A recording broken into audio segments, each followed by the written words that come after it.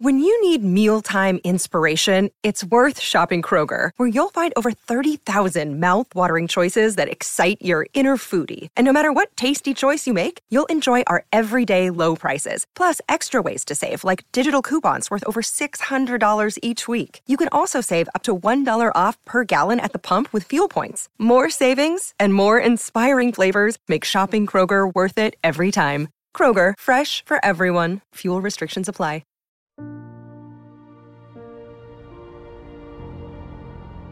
Welcome back, ladies and gentlemen, to our premiere coverage of For All Mankind Season 4. I am your host, Mario Busto, alongside the other host, Zachary Newton. Welcome back. We're back. It's our first deep dive into For All Mankind, period. We did do a Seasons 1 through 3 recap. If you missed that, I recommend you check it out.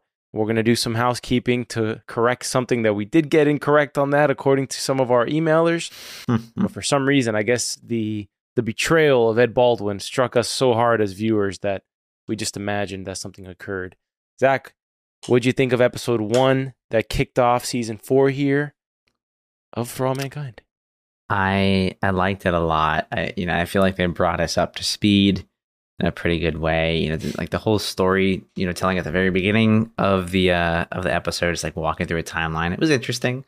I see that they've kind of obviously made some clear changes on who's won some things like elections and how that's all gone down. So it was interesting to see. But no, I like this episode a lot.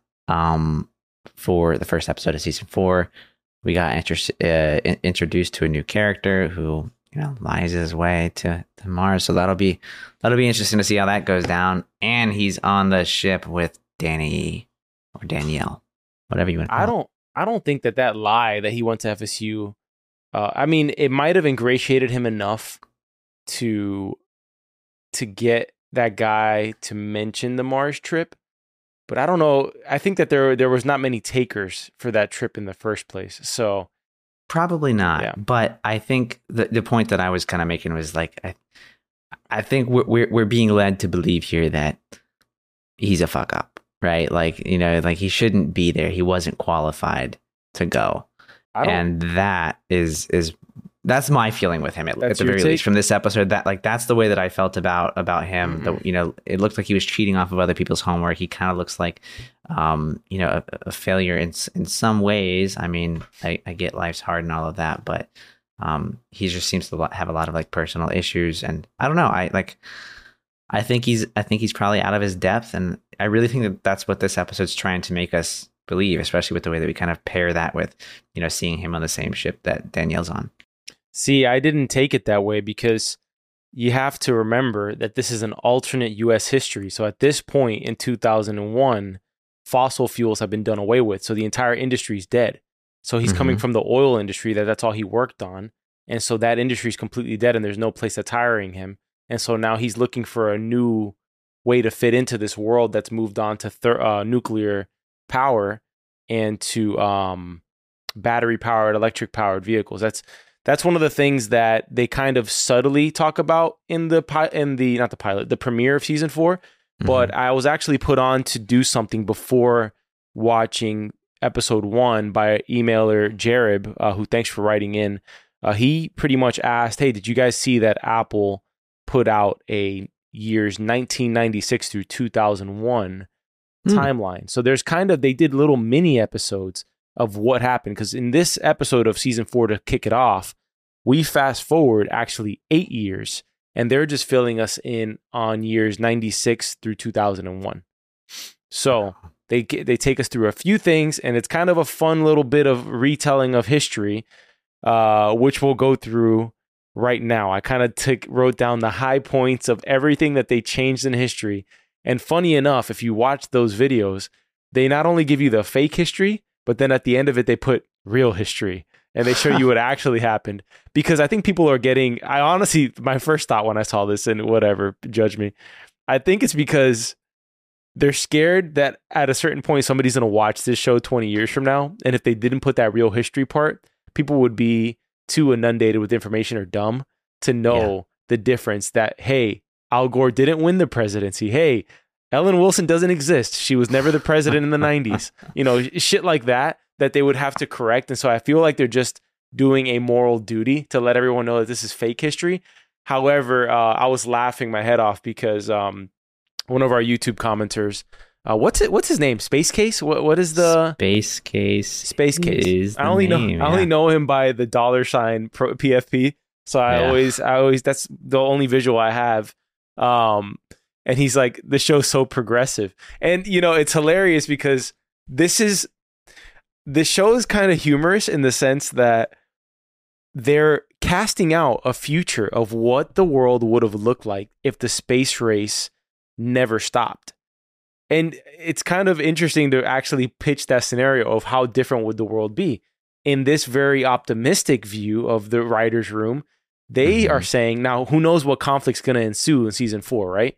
Yeah. Essentially, the Cold War is over. The Cold War doesn't exist anymore when we get into season 4 because there's a Mars 7 alliance where North America is working with, ironically enough, Russia and North Korea. So we're working with two of our, you know, I feel as of late we've turned. North Korea has been an enemy for a while, or at least an outsourced kind of just like we don't talk about them. Part of we're not friends. We're not friends. Like we're not like that's it's not, you know, it's not Canada, it's not the UK, you know, it's not Israel, it's not like key allies to the US. So in this alternate retelling, we're allies with Russia, North Korea, I think Japan's in there, and there was another couple of countries, and then you got Mexico teamed up with some of the communist countries, and then China and Canada are independent, which is hilarious. So it's this alliance that has formed that's ended the Cold War in many ways between the US and Russia. In fact, Russia has had an economic boom. They're calling Moscow the Paris of the East, according to the economic boom happening in this For All Mankind reality, right? You also have a few other things that have occurred. Ellen Wilson wins re-election after she comes out of the closet. George H.W. Bush is her VP. I don't believe the Gulf Wars ever happened. Okay. Gore beats Bush. Okay, I'm Cuban. All right. So I grew up in South Florida when this particular storyline occurred, the Elian Gonzalez story, where this young Cuban boy came on a raft over here from Cuba. His mother, pretty much his whole family that he came with died on this raft that came over here. It was a huge thing. It was during the Clinton administration. I was super young. I barely remember it. All I remember is the FBI or the military busting the door down on his house and kidnapping Elian Gonzalez in the middle of the night because there was a custody battle for Elian between his father, who was back in Cuba, and his mom's side of the family, which was down here in South Florida. Elian now, this day, is a propaganda artist for the socialist movement in Cuba. Okay, they have used him as a poster boy face for everything's good over here, even though Cuba's a shithole in terms of go look at, you want to see what Cuba is right now? Okay, go look up this YouTuber named Kurt Kaz who goes and visits Cuba, and he says everything is difficult here in Cuba. None of the buses are running. There's no gas. He's taking horses across the country to get to places because of the corruption and the government that took all of the resources from the people, pretty much. Anyways, so in this alternate reality, Gore beats Bush because they're essentially making Ellen Wilson Clinton in a way, right? So they're making her kind of an offset of that because she handled the Elian Gonzalez situation in the same way that Clinton did, which was sending Elian back to Cuba, right? And in this reality, Al Gore makes him a U.S. citizen, which is funny. And then the reverse happens because if you're old enough to remember, Al Gore loses on a court decision to George Bush by 500 and something votes in Florida. Okay, so they're saying that it all swung because my people, the Cubans, voted for Gore because of his the way he handled the Elian Gonzalez situation. I'm talking a lot here, but it's a lot to catch up on. This episode was very dense in trying to understand all this history. It is a lot to catch up on. You are much more of the history buff when it comes to these matters than I am. So I'm taking the moment to kind of sit back and learn, or relearn some of these things as well. Let's go through a couple of other high points here. I don't believe 9/11 occurred in this reality that we're talking about, right? It doesn't seem that way. I don't believe the Oklahoma City bombing occurred. I think the way that they're trying to stay with history in a way, but they're flipping the characters of who was involved in what side of history. So in the Oklahoma City bombing that killed almost about the same number of people who died in the NASA bombing in the show that kills Karen Baldwin and several others. It sends Jimmy Stevens to jail for 12 years, according to the show. And all the other ringleaders get life in prison pretty much. They are modeling that after the Oklahoma City bombing that occurred. That was equally devastating in its own way. I don't believe 9/11 has occurred. I don't know if it will occur later in this season for some reason. But then again, if the Gulf Wars didn't happen, maybe that doesn't occur at all. I don't know. It seems like the butterfly effect of the space race affected everything. So much so that Hillary Clinton divorces Bill Clinton in this reality. So I guess Hillary, all right, Hillary has a partnership with Apple TV. She has a show where it's like her and Chelsea like going across the U.S. and doing stuff. I haven't watched it. Okay. Also, George Bush lately. I'm old enough to remember when the Democratic media, like the liberal media, hated George Bush. Okay. Yeah. So they make George H.W. Bush more favorable, I guess, in the portrayal on this show. And then Hillary Clinton divorces Bill Clinton. Okay. So in this reality, she does not stay with Bill with all of his numerous infidelities. Okay. So that splits off. Who knows? Maybe Hillary becomes president in this show at some point. It's the closest she'll get to it. So I'm sure she'll be a big fan of this. I wonder if they asked her opinion, like, hey, Hillary, you're going to divorce Bill in this season. Like that. Don't you? Are you okay with that? Well, they do a few things, right? Like, I wonder if they asked permission because she didn't divorce him. She obviously settled, or was okay with moving on from the issue, right?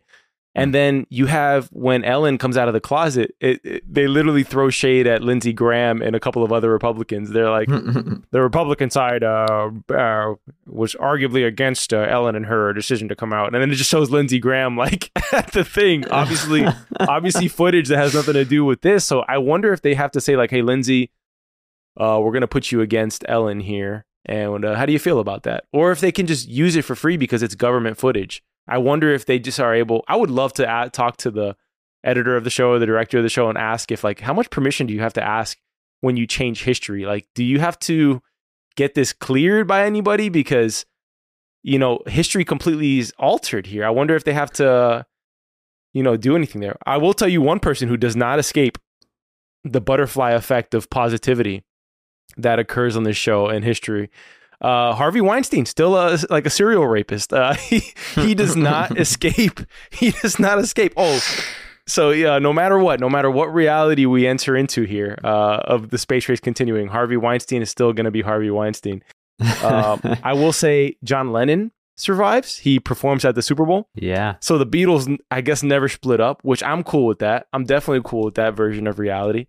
Mm-hmm. And fossil fuels are done with. We mentioned that briefly with Miles earlier in the episode.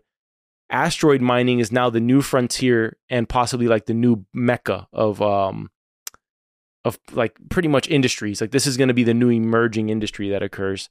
Yeah. I already mentioned Jimmy and the terrorists are in prison. And as I predicted, Kelly's baby is literally the most famous baby on the planet and is being publicized on People's Magazine. So I think that about sums up everything that I noticed. If I missed anything in this 8-year time jump, let me know. Zach, did you catch anything that I missed, or do you want to comment on anything that I mentioned there?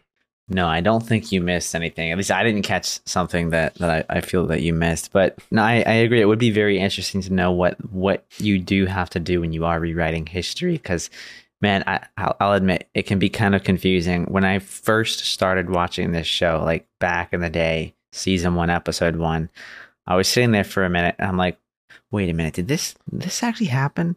It took me a minute to realize, I'm like, wait, no, this isn't how this went down. Like once I saw the Russians landing on the moon first, right. I'm like, all right, this is an alternate storytelling of history. But for a moment it had me. I'm like, I was questioning what I remembered about history, and I'm like, oh, this is interesting. So I'd love to know as well. It is fascinating. I feel like you could roll your eyes at some of the things that occur, but it's more entertaining to me than anything. The John Lennon one kind of crushed me a little more than anything else. I'm a mega Beatles fan. And when I saw him like with the fake image at the Super Bowl, I was like, damn, you imagine if John Lennon performed at the Super Bowl and Paul McCartney and Ringo and George were there? Like, that would be insane. It would be awesome. So yeah, I'm not ever gonna like concede and say like, oh man, I wish Americans weren't first on the moon. Like, why couldn't we have the reality where John Lennon didn't get shot? I mean, like why did the Russians get that? It's because we made it to the moon, man. That's why. Is it America bad? Is it like America bad? So hey, since America made it to the moon, John Lennon gets shot. The Cold War happens. We go to multiple wars. 9/11 happens. Like, it's all because America landed on the moon first. Yeah, no, I have no idea. It is a darn shame. No, that's not the reality we live in. Is that what the show is saying? No, I don't think so. I think we're reading way into it. I just think you got to pick memorable moments and flip it on its head. Like, I think that's just what it comes down to.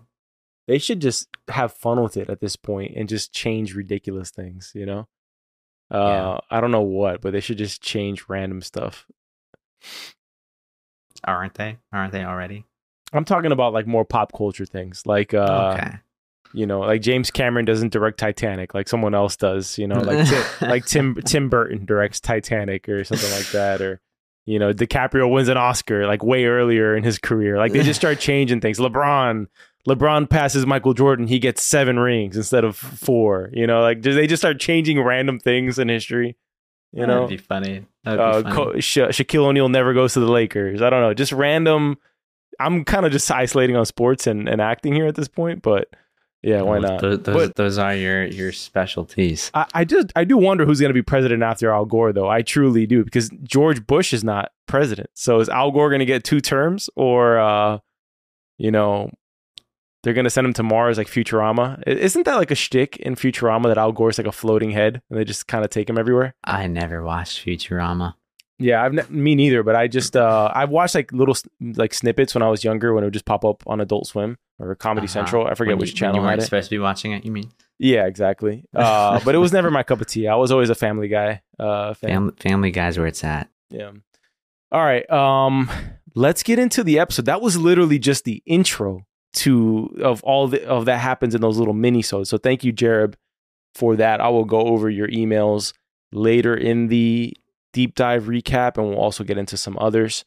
And I'm also interested to know the audience's take on this alternate retelling of global history and what you guys think of it as well. So yeah, you know, there was something about the startup sequence when I was watching this episode that just, it made me think of Foundation. Like I don't know why. It felt very similar, like because how much money they probably spent on building this. It looks incredible.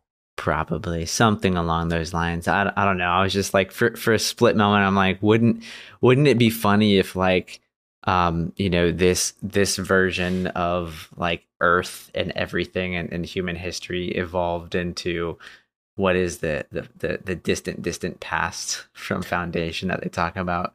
You know, we've had that fun conversation of whether every single Apple TV show is somehow connected, and I wonder if they do. If that's like a super Easter egg in the background at Apple HQ, that everything is kind of connected in some weird way. I think that would be really funny if they tried doing something like that. I will say this, man. I really do think it would have been plausible if the entire planet was focused on pushing the boundaries of human exploration and possibilities. I truly do think that if the space race would have stayed as accelerated as this show is saying, like from the 60s all the way forward into the 2000s, we would be a lot further technologically than we are today in terms of space exploration and actual human advancement. So I don't really think that that's far-fetched. In fact, episode 1 has this new guy who's in charge, Eli, of NASA, right?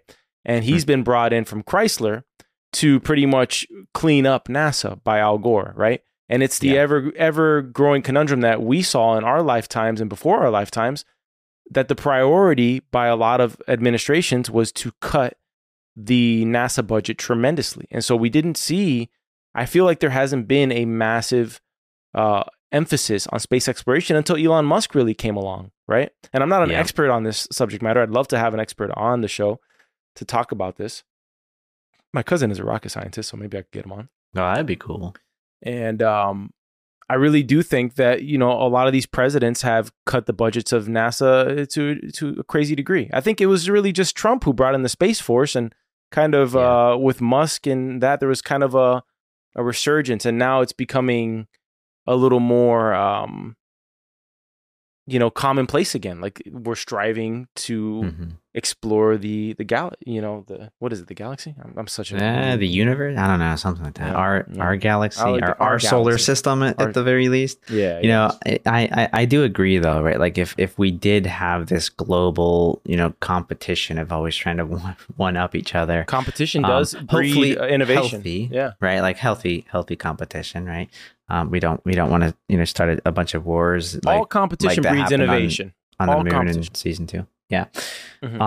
I do think we would be much farther along, right? Like, because that was the point I was getting to. Like, you're going to be forced to innovate. Like, that's the game that you're playing. You're 100%. playing the innovation game.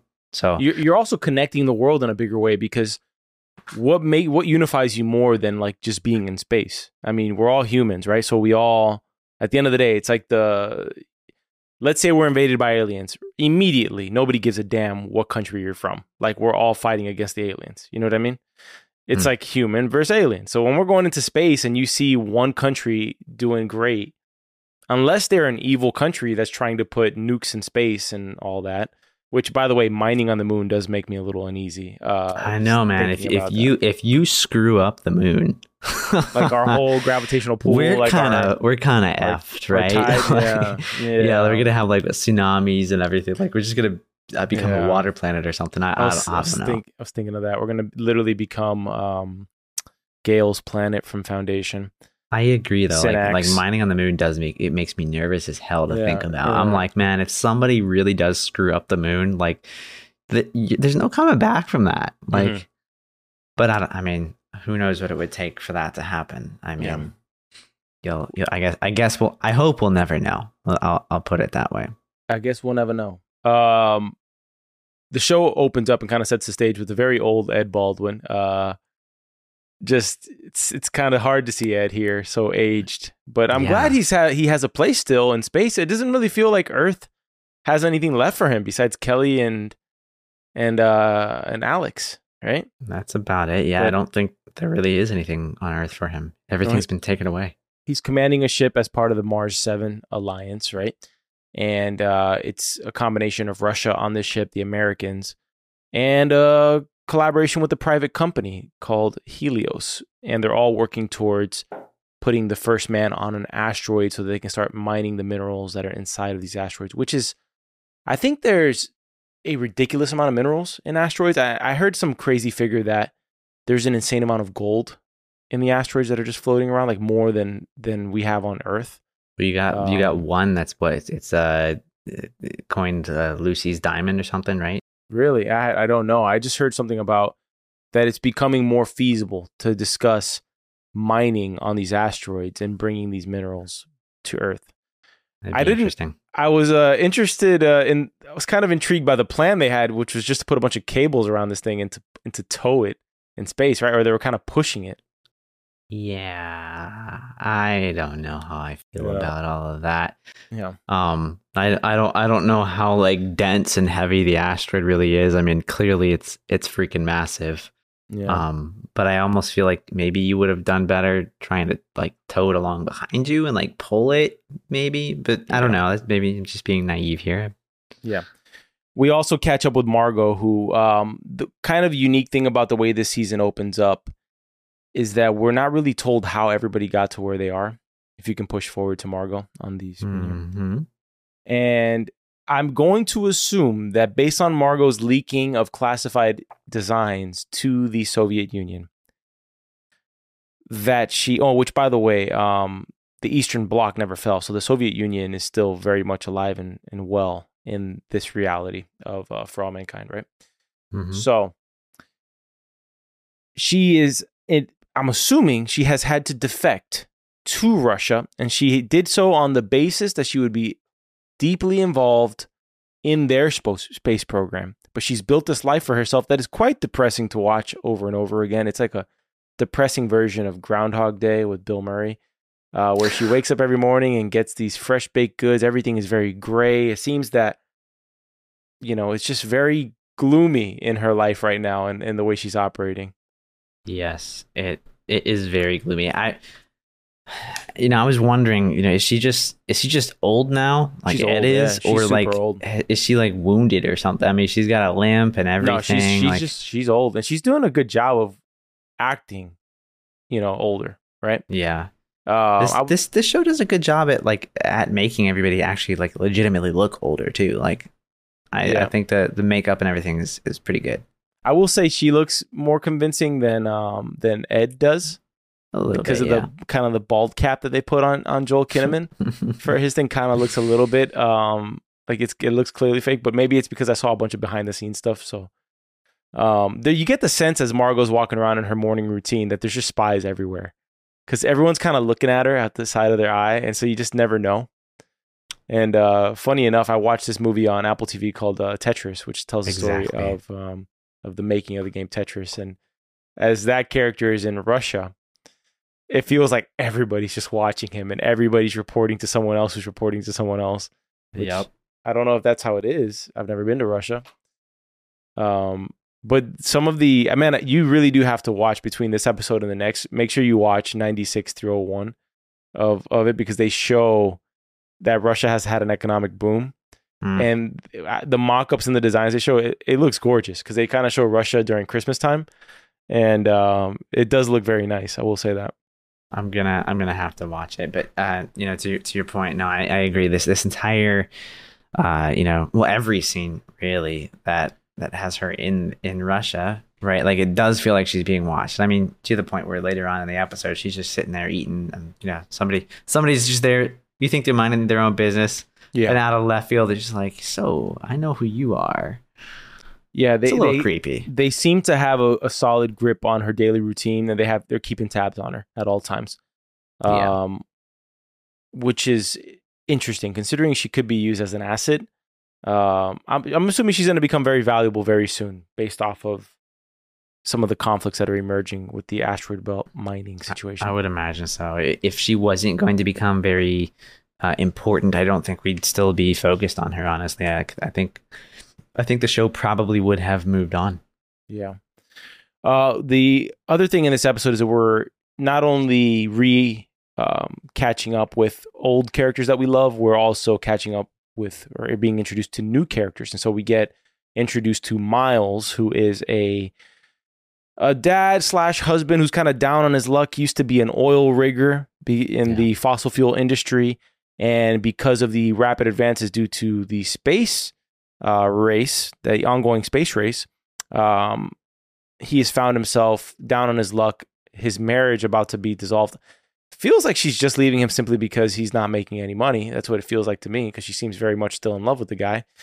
And by the way, shout out, what's his name? The actor who plays Miles. Toby Kebbell. He's in a very memorable episode of Black Mirror called The History of You, or The Entire History of You.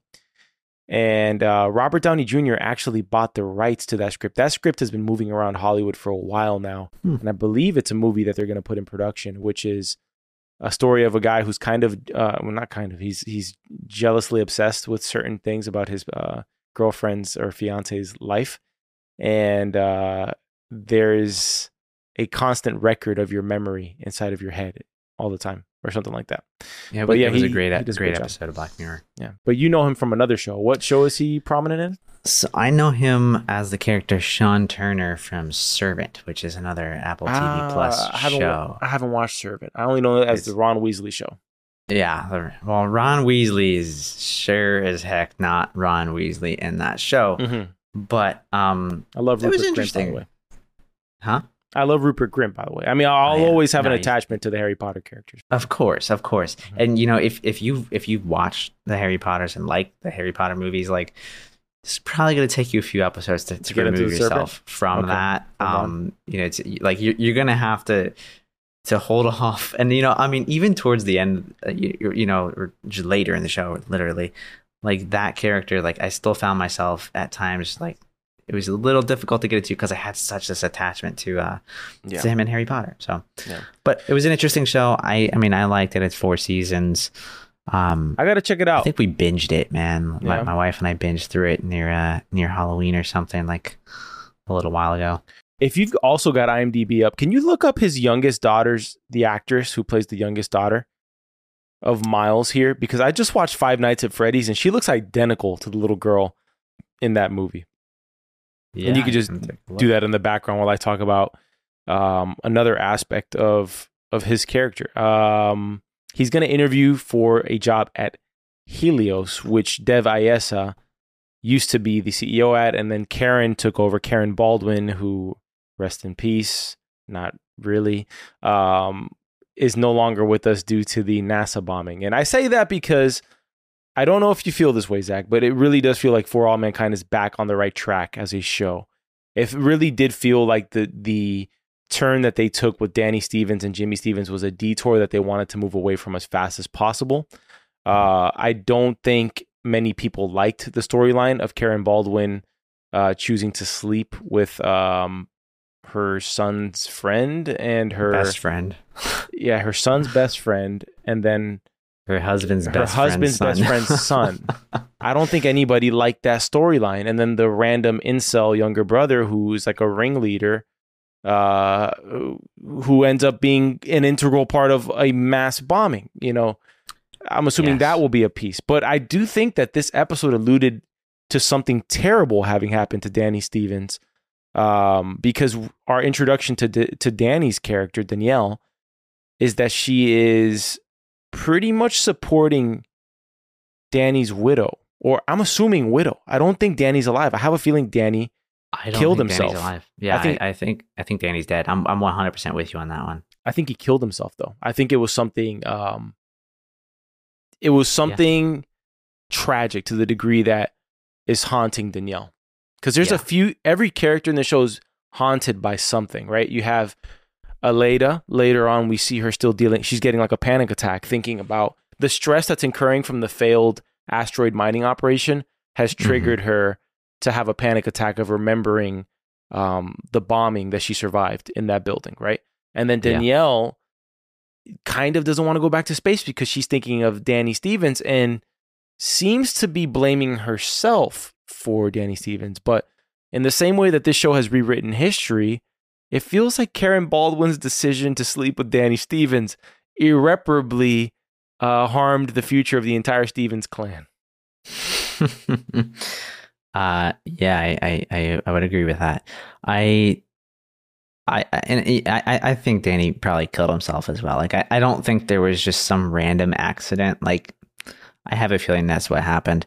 Also, I do think maybe one thing that you did potentially miss in that whole, sequence at the beginning of the episode where we're brought up to speed is Danny's brother. If I remember correctly, he was like arrested. Yeah, Jimmy's arrested. He's gone to prison for all of that stuff. No, I got that. I just called him an incel. But well, there you go. Maybe I missed the name. I did want to also make a comment. So Lily Dale, the daughter of Miles, played by Piper Rubio, is in Five Nights at Freddy's. Okay, she is the younger. She's the sister of Josh Hutcherson's character, Abby. Her name's Abby in the movie, right? Yes, correct. She does a good job there too. She's kind of she kind of fits into like a little bit of a creepy vibe in that movie. Here, she's like wholesome daughter.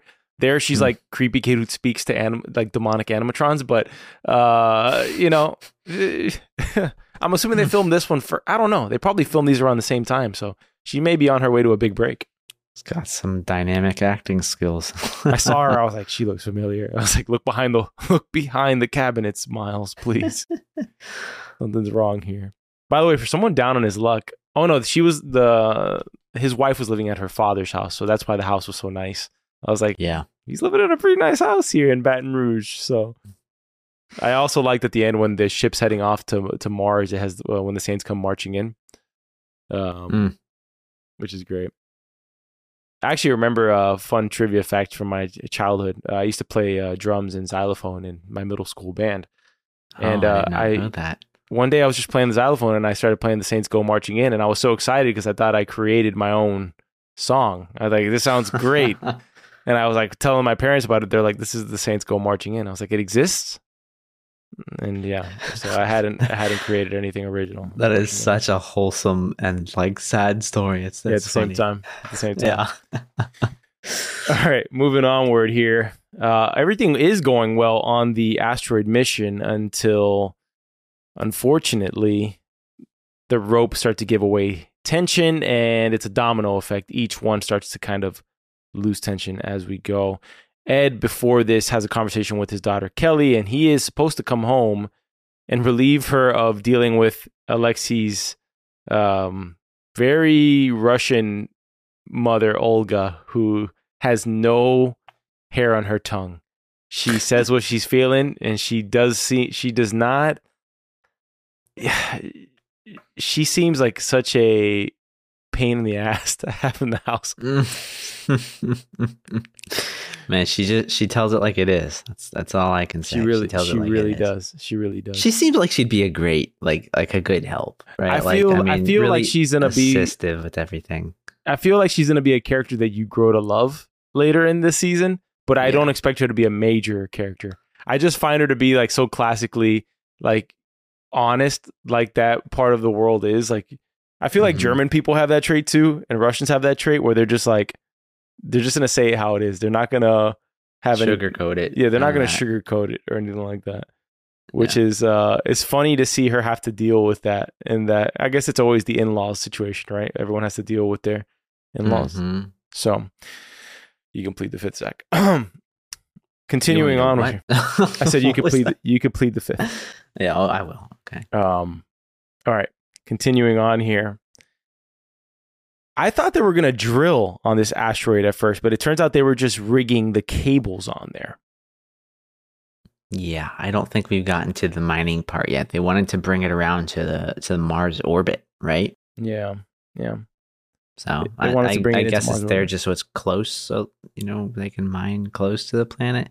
Yeah. I don't know. I mean, I'm looking forward to see how they go about mining these asteroids and what they're actually going to pull out of it. Because I have no idea what the heck is an asteroid, with the exception of maybe one that I heard is a massive freaking diamond floating in outer space. I just don't know what asteroids are made out of. These have iridium and lithium. That's what they're looking to mine from this one, according to the show. I'm sure there's more stuff in there. Probably. What did you think of? I commented on this a little bit earlier, but Miles going in for his interview. He's got his special shirt that his wife ironed for him. I think it's he finally gets a break. In terms of, first and foremost, he shows up to this interview. He probably thinks that he's been specially selected. Like there's he's gonna have a chance, and then the first thing he does is walk in and there's a million people in the room waiting for the same, like applying for the same job, right? Mm-hmm. So that's a little bit disheartening, but he does what anybody would do in a situation when you're down and luck. You got to do what you got to do. Like a college education is not going to make you more prepared to go mine on Mars, especially, not the way he described his college experience. So yeah, this reminds me of what I did when I met with a film school director back in the day at UCF. I had read maybe 2 pages about Werner Herzog and his documentaries, and my meeting with the director wasn't going too well. And when he went to go step out to speak to his secretary, I was looking for anything in the room that I could cling on to kind of find common ground with this man. And I saw this guy, Werner Herzog, on his desk on this book, and I couldn't think of the name where I had seen it before. And I remembered my sister gave me a book from her film study course in college.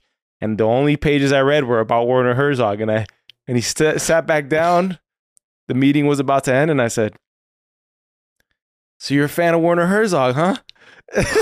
He was like, the meeting took a different turn. I was invited to the film festival. I was invited to do all sorts of things, But, you got to do what you got to do. And he chose to be an FSU alum. And now he's on his way on a 169 million mile trip to Mars. Do you think he actually went to FSU? Because no, absolutely not. Good. All right. I wanted to make sure we were on the same page with that, because I did think that he was lying on his application. I it even sounded think like he may have disagreed earlier with me. I even think he went so far as writing the wrong letter down. I think he meant to put LSU, and I think he put FSU for some reason. Because he's from Louisiana. I was confused by why he put FSU on there, because I believe the other ladies' paper that he was looking at was LSU, right? Well, I could see why he would have put FSU, simply to choose a college that's not in Louisiana. So maybe the guy who's here, since he's in Louisiana, can't relate. Exactly, can't relate. He didn't go to Louisiana, but little did he know, the guy, had a brother who went there, or he went there or something. So. Anyways, he gets the opportunity to go to Mars. The reason the room is packed is because they want to go to the moon, which is a less intensive trip, right? A tour, so to speak. 4 months. Yeah, and the Mars trip is minimum 2 years. Which, by the way, I was a little concerned that we weren't going to get enough of our favorite characters, because I wrote a little side note, as I typically do in my notes. Mm-hmm. Ed and Danielle have turned into the best characters in the show, by far. At least the ones that I personally look most forward to seeing on screen. But Miles, I took a liking to him pretty fast, of his storyline, what he's fighting for, his purpose. And I do think he probably emerges as one of the central or more pivotal characters in this season as we continue. The Miles thing is interesting. I'm not really sure how I truly feel about him yet.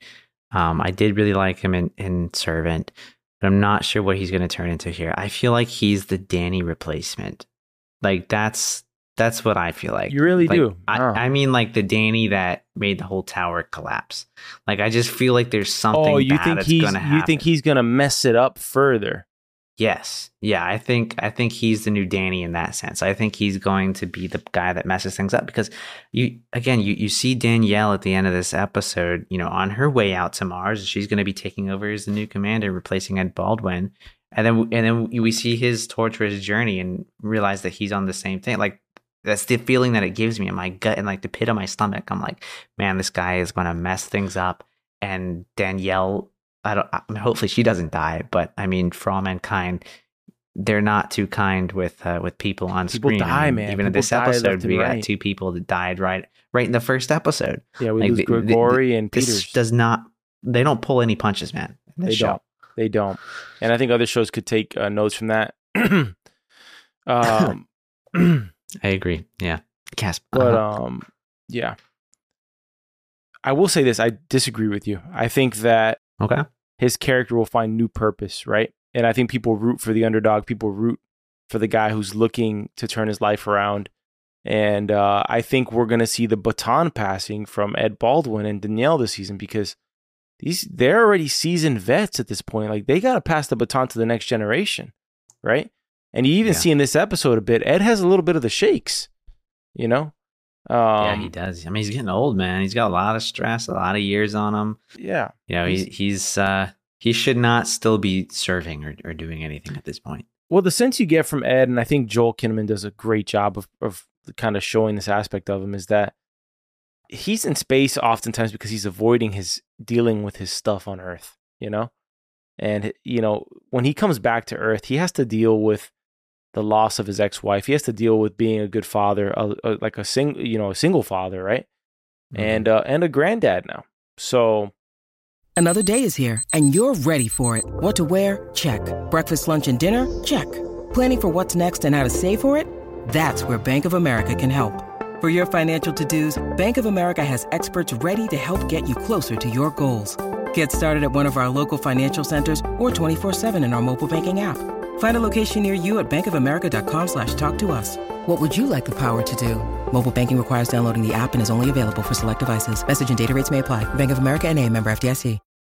All these things. And he's not a pencil pusher. Like, he does not like to be behind the desk. He likes to be in the action. So he's like a star athlete in a way, right? Yeah. He has to find his new purpose or his new thing, which, by the way, I misunderstood this episode. I thought because of Grigori and Peter's decision to go out and try to stabilize this rig, that they were going to replace Ed, but it turns out that they're replacing the commander that they disobeyed on Happy Valley base on Mars. So he's getting replaced by Danielle, not Ed. Ed is staying. Yeah, there. You're right. My bad. That's correct. Ed at this point might be politically untouchable, simply because he's such an American hero. If you think about it, right? He saved the damn president, that the current president or the former president. If you think about it, she was floating past space and he saved her. Okay. Yeah. He saved his daughter and he's always outside the ship for some reason. Okay. Yeah. He saved his daughter, his pregnant daughter. I mean, if you're going to get rid of him, you can't. You literally cannot. No, you can't. Yeah. He's also had his time pushing pencils at one point in this show and didn't go too long. No, it did not. Yes, that's why he's on Mars. I will tell you the one person I do miss is Molly Cobb. I do miss the crap out of Molly Cobb. I don't miss Karen at all. I don't miss Karen, no. I felt like she didn't add much to the show, and keeping her around was just kind of like giving, like a substitute teacher giving homework to the, busy work to the students. Yeah. Her becoming CEO of Helios, and it kind of felt out of place. It felt forced. Weird. It felt forced. Yeah. Yeah. So, sorry, Karen. I loved her in seasons 1 and 2, but season 3. Yeah. Season 3 was the end of our love for her and her life. Yeah, it's the killer. Yeah. All right. Well, moving onward. Tragedy strikes in space. Grigori, who's the first Russian to set foot on Mars, and on an asteroid, the first human to set foot on an asteroid. Okay. Well, Danielle was the first one on Mars, right? Yeah, but he was the first Russian, so he's famous in Russia. True. Okay.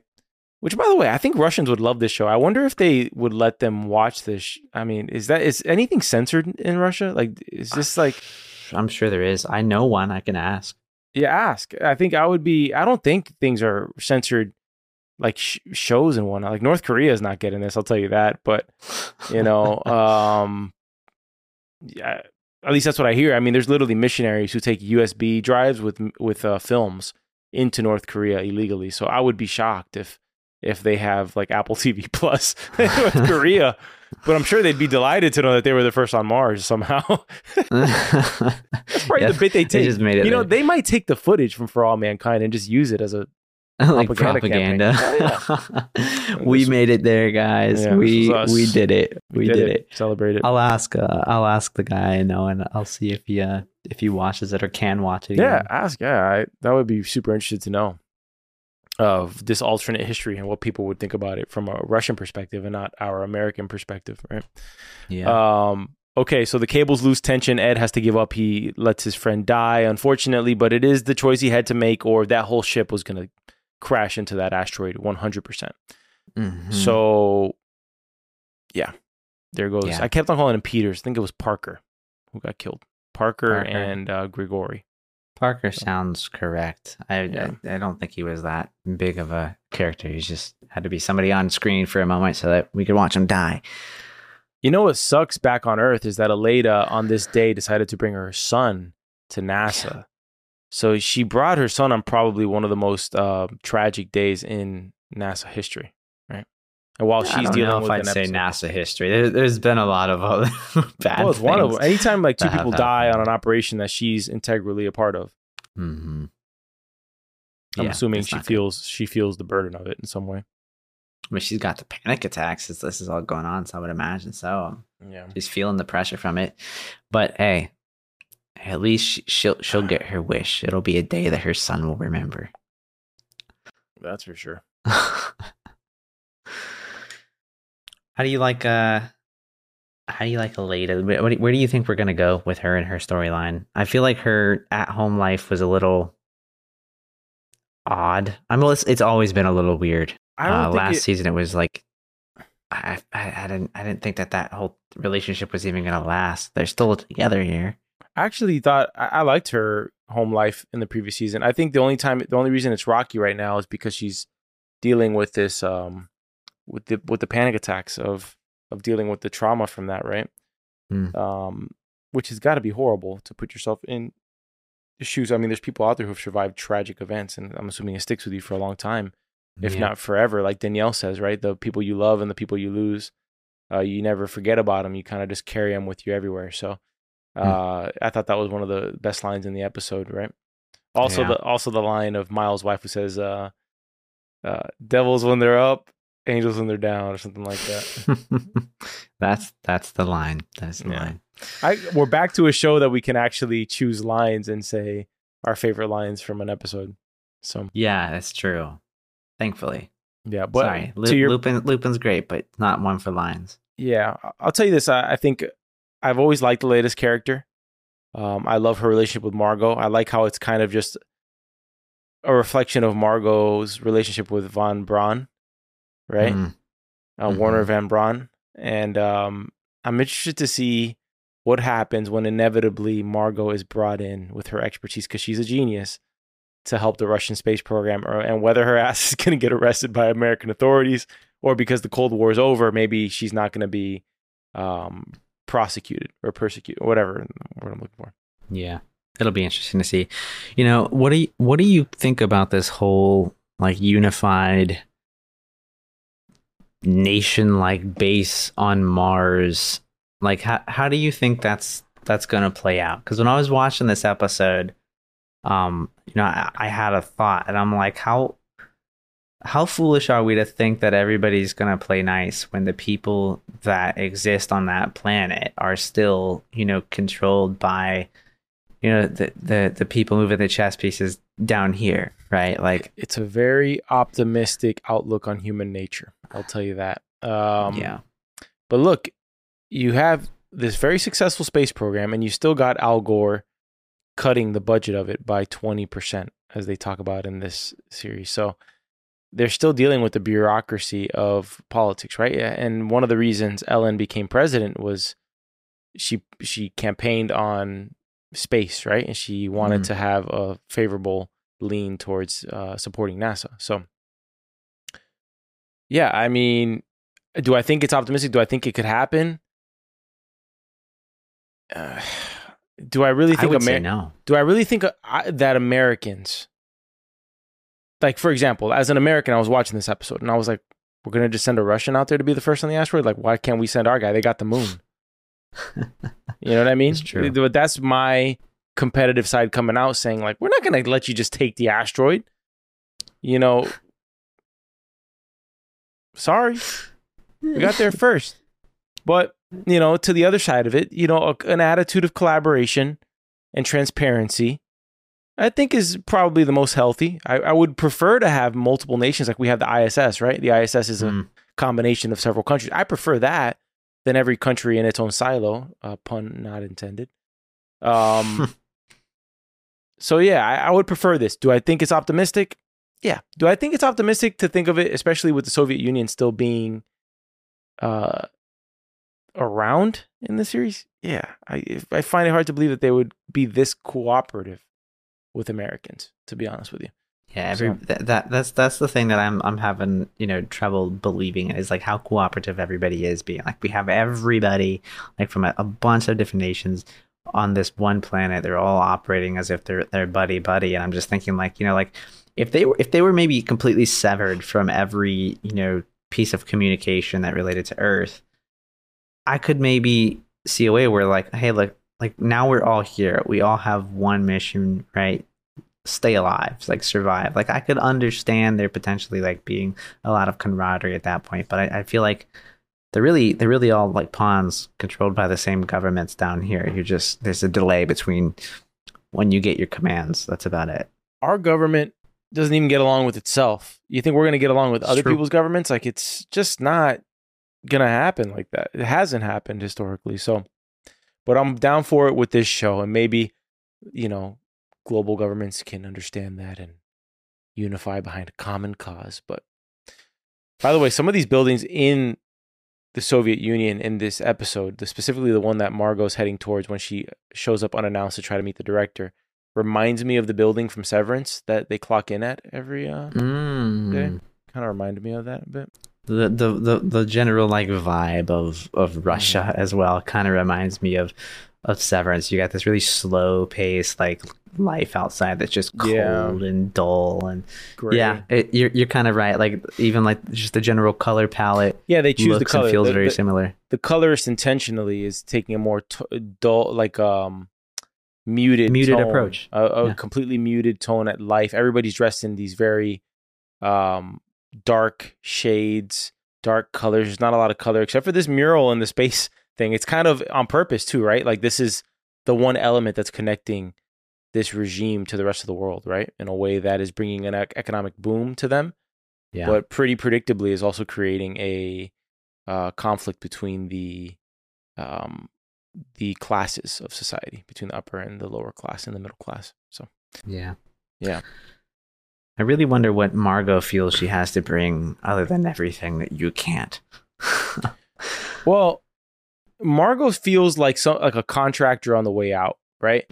Somebody who came in, who could have been really effective, but is dealing with really incompetent management, who's not giving her an opportunity to do so.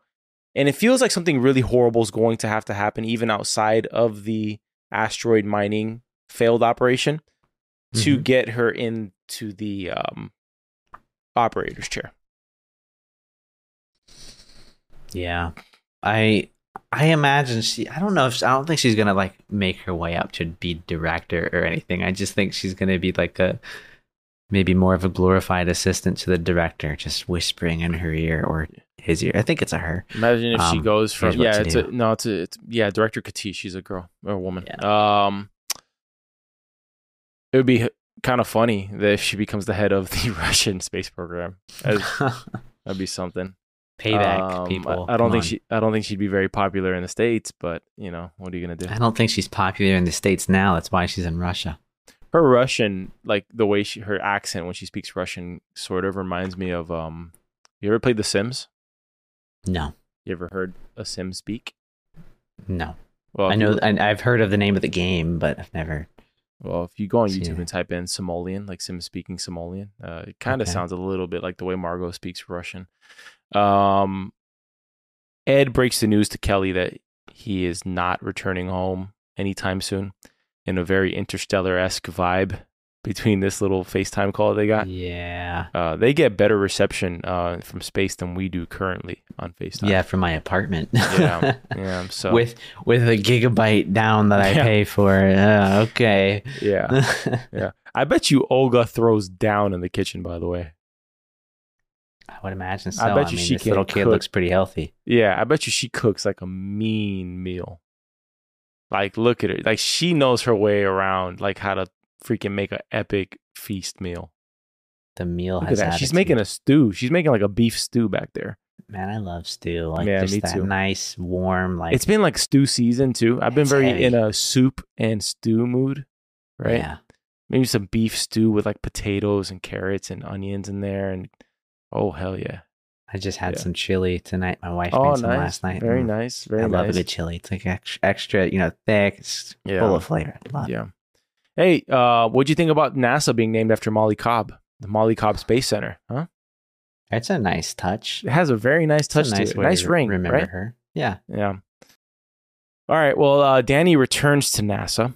And at this point, I put, I'm assuming 9/11 hasn't happened in this alternate reality is what I wrote in my notes. I don't think it has. I really don't think it has. Nor do I think it will. Yeah, I prefer that reality. They want her to be commander again on the Happy Valley base.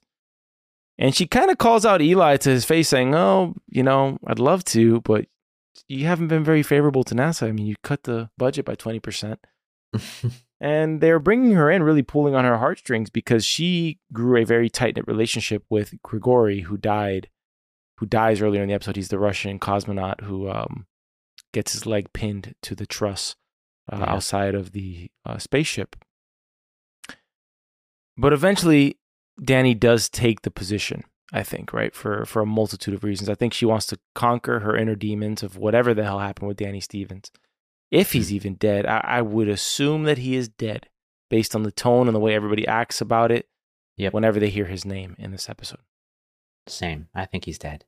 Danielle's always been one to, I guess, challenge herself. Like she always seems like she wants to go and, get the next thing. So I wasn't surprised that she ended up on her way there by the end of this episode.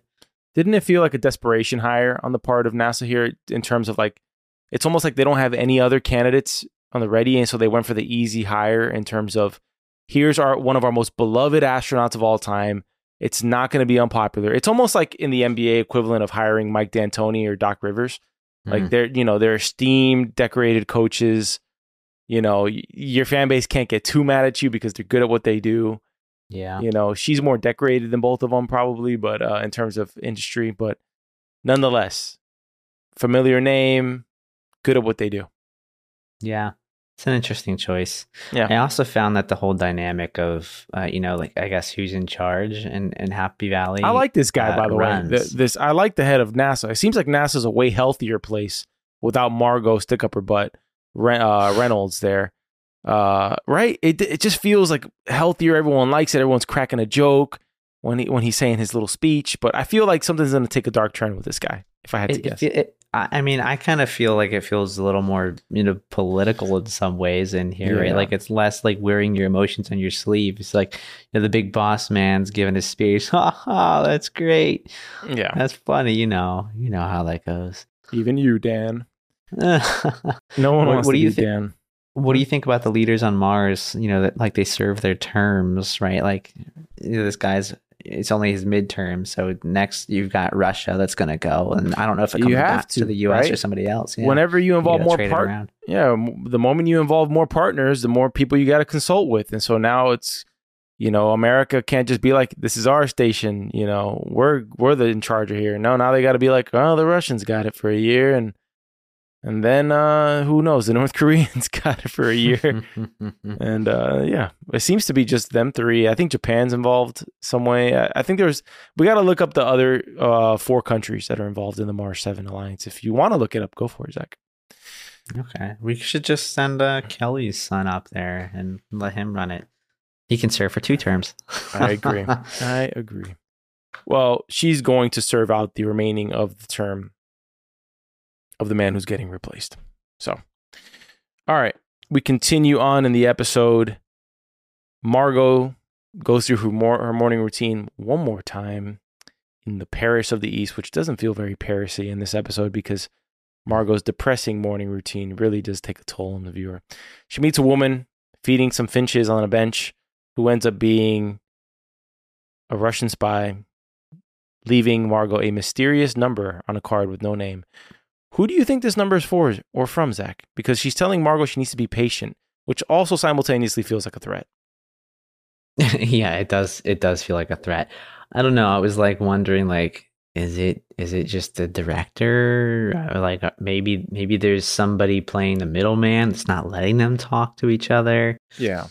I mean, watching the movie Tetris, again, assuming everything is like that, it feels like that. I mean, there's not a single phone call that you can make that's not being listened to or tapped or something like that. Mm-hmm. So I don't know. I can't imagine. I wonder. Do you think it could be? Do you think it could be her lover, the Russian lover? I don't. You don't think? I think there might be a leadership coup going on, and there's different factions at play here, and perhaps they want to unseat the current director and put Margot in charge in some way. I think that's possibly what's occurring here. That would be interesting.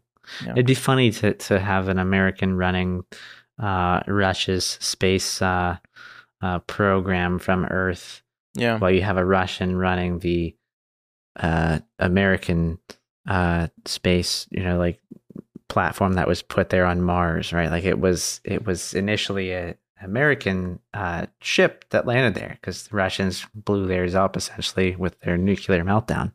Yeah. I absolutely loved this episode in terms of the way it's just leaving everything open for what could occur in the season. We lay the groundwork for what I am excited to see as pretty interesting character arcs. Margot's time in Russia. You got Ed, who's dealing with the aftermath of Grigori's death, and also Kelly back on Earth. You got Danielle taking a position of commander one more time. The mystery of Danny Stevens' fate of what occurred there. The mystery of Jimmy Stevens' current fate as he serves his prison time. We also haven't caught up with former President Ellen Wilson. And you have Aleida, who I'm assuming will also continue to play a role in this season in some major way. And then the new character of Miles, who is someone coming from an industry that has been made extinct by the new clean nuclear energy industry and is trying to find a way to save his family by going on this 2-year Mars tour. And that leaves us at the end of this episode with Miles on the ship with Danielle in charge, in command, and Ed smoking a cigarette in his cabin with what I presume are the shakes, with a bunch of photos of Kelly and Alex all around his cabin. Yeah. It's a very sad moment for Ed Baldwin, really. I mean, I think he seems pretty end of life to me. It feels like this is definitely Ed's last season in For All Mankind, that he will die in space somehow. Yeah. But nonetheless, I mean, the day was going well for him before his friend died. I'm not going to say that this is his life all the time. I think it's just naturally a bad day at work for him. And I'm actually really glad that he did not find out that Karen slept with Danny Stevens, which, by the way, y'all, if you listen to our season 1 through 3 recap, the other host across from me in the beanie, incorrectly stated that Danny went to the confession booth with Ed. All I remember so much. I mean, it's been a year since I've seen it. I remember him contemplating it so much at the very least, and that whole storyline just hurt too much. I guess I lied to myself in my own head, saying that he did say it. That's why Ed wanted to beat this shit out of him. Yeah, so agreed. Maybe I was wrong, I guess. Let's get into some emails real quick. Then we'll do some categories, and then we'll sign off on this episode, our first episode of For All Mankind. A little housekeeping before we do that, though. We hope you're enjoying our deep dive episode of season 4, episode 1 of For All Mankind. And we hope you stay tuned with us as we're going to kick off a very exciting new series on Monarch: Legacy of Monsters on Apple TV+. We are incredibly excited for that. If you haven't caught the hint at our new cover art, designed by Zachary over here, with a little help of my own there. Thinking about a combined universe. If we're going to combine all the Apple TV shows, we wanted to show a little bit of Godzilla, a little bit of an astronaut, all in the kind of same landscape. And that's our attempt at creating a dope-ass thumbnail so that we're not banned by Apple once again. All right. Hope you like it. You can stay tuned for those. We're going to be dropping those episodes. It kind of throws us off on the schedule because they're both dropping these shows on Friday. But Monarch is dropping 2 episodes next week, I believe. And we will be dropping 2 episodes per week, 1 for each series. And if we see a real appetite, we will take it up to 2 episodes for one of those shows. All right, to Jared, who wrote in, pumped for the new season to start. Listening to the recap episode, and just wanted to say that I don't think Ed knows about the affair with Danny yet. There you go, Zach. There's your confirmation. Thank you, Jared. My bad. Jared is never wrong here, okay? He said he was about to tell him when they were trapped in the hab, and then the explosion happened and they were rescued. At least they never showed it, and I think it's something they'd show. I think it's something they'd show too. I think they'd definitely show it. He did say, I think Danny is solo at the Korean ship because the Korean guy was talking with his wife at one point during the end montage thing. I think you may be wrong about that. I think Danny Stevens may have taken that gun the Korean had and ended his life, if I had to guess. Yeah. And then thank you once again for the recommendation from 1996 to 01. It's a great watch. If anybody out there is listening to this podcast and also watching For All Mankind, check it out. It will bring you up to speed. Next email from Maurice. What happened to Danny? Is he just in exile? And he also has some choice words for Karen Baldwin and her particular life choices with the said Danny Stevens. And he seems to be glad, like I am, that she is no longer part of the show. Ed may as well just never come back to Earth. Did Ed ever find out about his wife and Danny? Y'all said he did, but I don't recall. You're right. It did not occur, Maurice. I blame Zach completely. I will take no accountability for his error in judgment there. All right, I got one thing wrong once. All right. Just crucify me here. I'm messing with you. Man, it's so hard. Like we're bound to get some things wrong. And honestly, it was such a major event that I think the whole damn season 3 was building up to that moment. And yeah, I wanted it to happen so badly. I don't, because what is the benefit for Ed? Man, know that information. It wasn't anything about a benefit. Man, I just wanted to see Ed beat the shit out of Danny. I agree. That's what I wanted to see. I agree. I would have wanted it just for that. But once Karen died, like I wanted it while Karen was alive. But once she died in the explosion, yeah, because I wanted that reckoning. I wanted him to be like, Karen, really? Gordo's son, Tracy's son? You know, something like that. Anyways, but it's kind of better that no one knows because you know what? You imagine that information and then what it does to Kelly to think about that. Yeah. And I think Kelly had a crush on Danny Stevens too back in the day. Anyways. Probably. I mean, Ed would be way more destroyed than he seems to be now if he did really know about all of that. Yeah. Maurice is also feeling terrible for Margot, but he believes that she'll bounce back. And I agree too. She'll bounce back, but is she going to bounce back for the wrong side? TBD. Yeah, I don't know if I feel bad for Margot. I mean, sure, it sucks. You know, you're stuck in Russia. You've been exiled, I guess, from the United States, but you did kind of, do something treasonous there, right? She did, but I have empathy for her in the sense that, I mean, there's a shot in this episode where she's looking at this family playing with their kid, and she probably thinks like, I sacrificed my whole life for my career. You know, she could have had a family, you know, she could have had both, right? Like Aleda's doing. And she sacrificed it for the wrong guy in a way, right? Yeah. So anyways, you got any categories for us or are we wrapping this one up? Well, let's start. You already touched on the two good lines in the episode. They're devils when they're up and angels when they're down. Yes.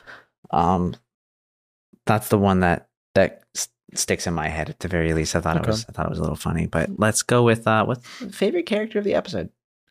Ooh, that's a good one. Mm-hmm. It's a very good one, isn't it? Yeah, it is. It's tough, right? Because I love Ed and I love Danielle, but it might be. I think it's Grigori in this episode. Yeah, that's what I was picking. Yeah, I love. I mean, farewell, rest in peace, and all of that. But yeah, no, I loved. It was good. It was a little emotional. Again, the show pulls no punches. It's a character who has very limited screen time, and yet you care for him so much.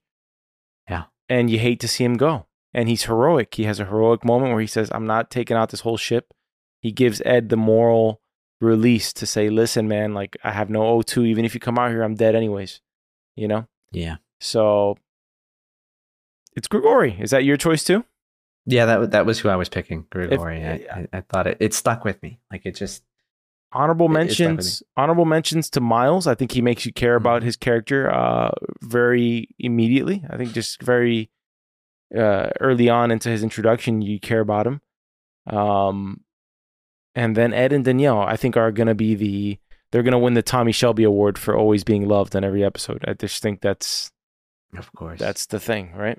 So of course, that is exactly the name of that award that we should give. The Tommy Shelby Award, recurring characters that are just always an MVP. It's the Tommy Shelby Don Draper Award. There you go. yeah. Any other categories? Yeah. So favorite scene in the episode. Ooh.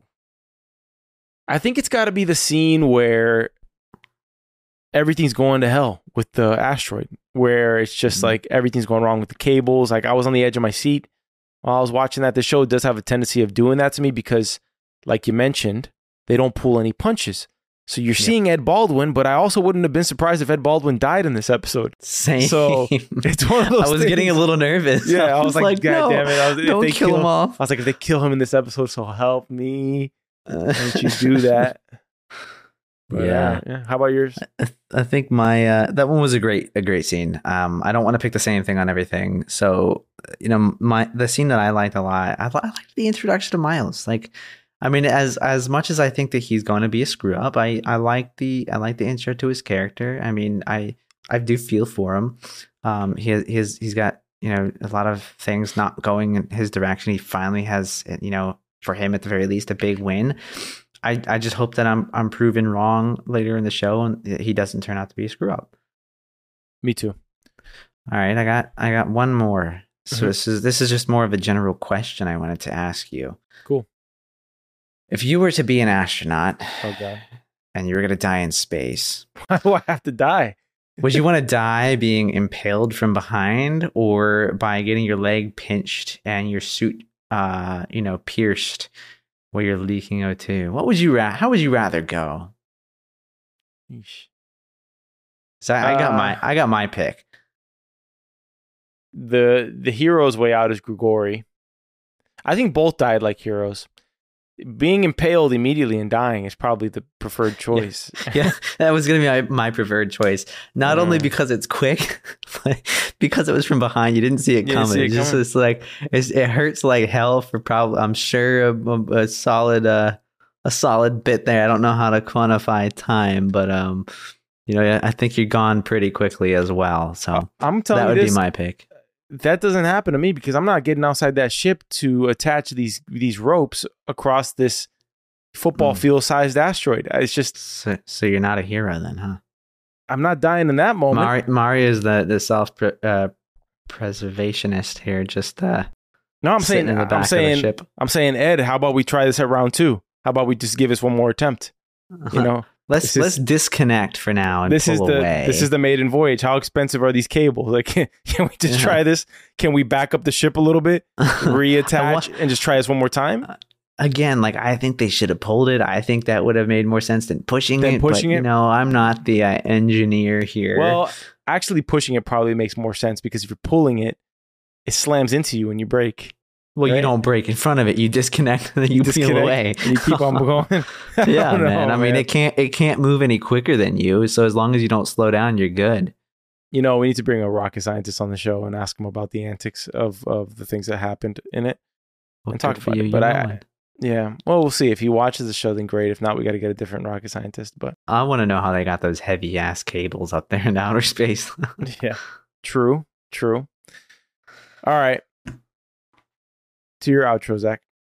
Well, I got one more thing that I think we could maybe declare. It's not a category, but maybe it's something that we could declare now because we did disagree on we should do some wagers too. A wager, yeah. It's a bet. Okay. I think the first bet of this season should be that I think Miles is going to be a screw up and basically be Danny 2.0 and mess things up on Mars, and you think that he's not. That's tough because I do feel like something may occur. But I do think he doesn't end up being a Danny Stevens. Can I say it's not going to be Danny Stevens level?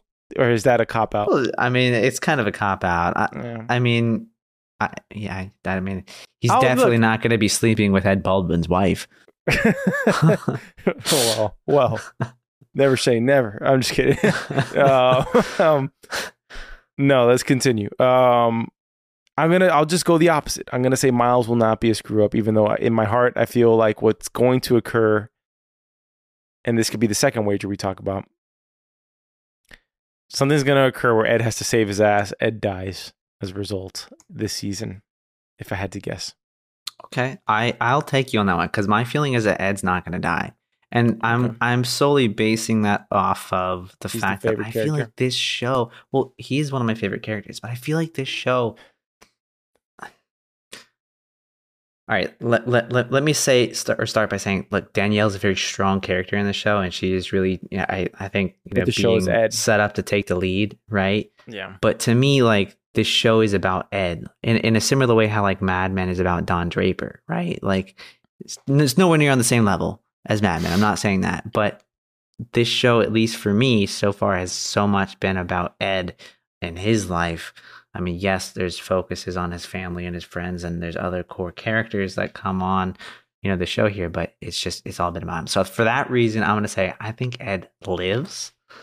But I'll take you on that one. I think that's a good second bet. If you want to go that route, you definitely can say that there's been only a few characters whose entire families have been important characters, right? And that's Ed's family. So you got Ed, Karen, Kelly, and rest in peace, Shane and Karen. Mm-hmm. Gordo and Tracy Stevens. Everybody in their family member was central. Danielle, I don't even know her husband's name or her son's name. Not essential, but still huge. Molly, kind of in the same boat as Danielle. Ellen, very integral part. We pretty much know everything about Ellen in that sense, even though she's not in the first episode. Margot as well. is probably a step above Danielle in terms of intimacy and knowing her personal life. Yeah. And yeah, you kind of see it from there. I do think it's time for Ed to die. If I had to guess, I just feel like something's gonna happen. I hope I'm wrong. By the way, this is a bet that I'm taking, but I hope I'm wrong. Yeah. And I was gonna mention one more thing, but I can't remember it. Oh, I remember. Should I watch Altered Carbon? I liked Altered Carbon. There's only 2 seasons. The first season for me was much better than the second season. Second season got a little odd. A lot of nudity in it, so just be prepared for that. It's a Netflix show. Oh, okay. Did it get canceled, or is it? I'm pretty sure it got canceled. It got axed after season 2, I believe. I liked it. Like season 1 for me was really cool. I mean, it reminds me a lot of like if Cyberpunk were not a video game and it were a TV show. Like I could kind of see, or Cyberpunk, I should say, where like a show, not a game. Like it was interesting. It was. It's like this. Almost like this investigation, the detective show. It's really cool. So kind of Blade Runner vibes. Yeah, it was interesting. I would say like watch the first episode because I was in after the first episode. It was a quick one for me to get into. It was kind of up my alley. I wish season 2 was more like season 1 and it didn't get canceled, but I mean, look, it is what it is. You win some, you lose some. Well, all right. Well, thank you all for tuning in. We're giving you a long episode to celebrate Veterans Day out there. Happy Veterans Day to all of you. Thank you all who have served in the military. We thank you for your service. On behalf of the Story Archive show, myself, Zach, and the entire network, we thank you humbly. Enjoy this weekend. Enjoy this episode. Enjoy this first episode of For All Mankind. And make sure to tune in to Monarch Legacy of Monsters, our premiere coverage on that series next week. To you, Zach.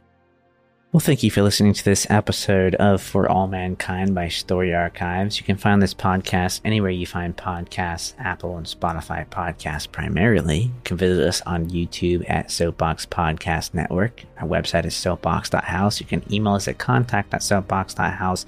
And we do have a link in the description below to sign up for our quarterly newsletter. So we hope to see you there. Until next time, peace.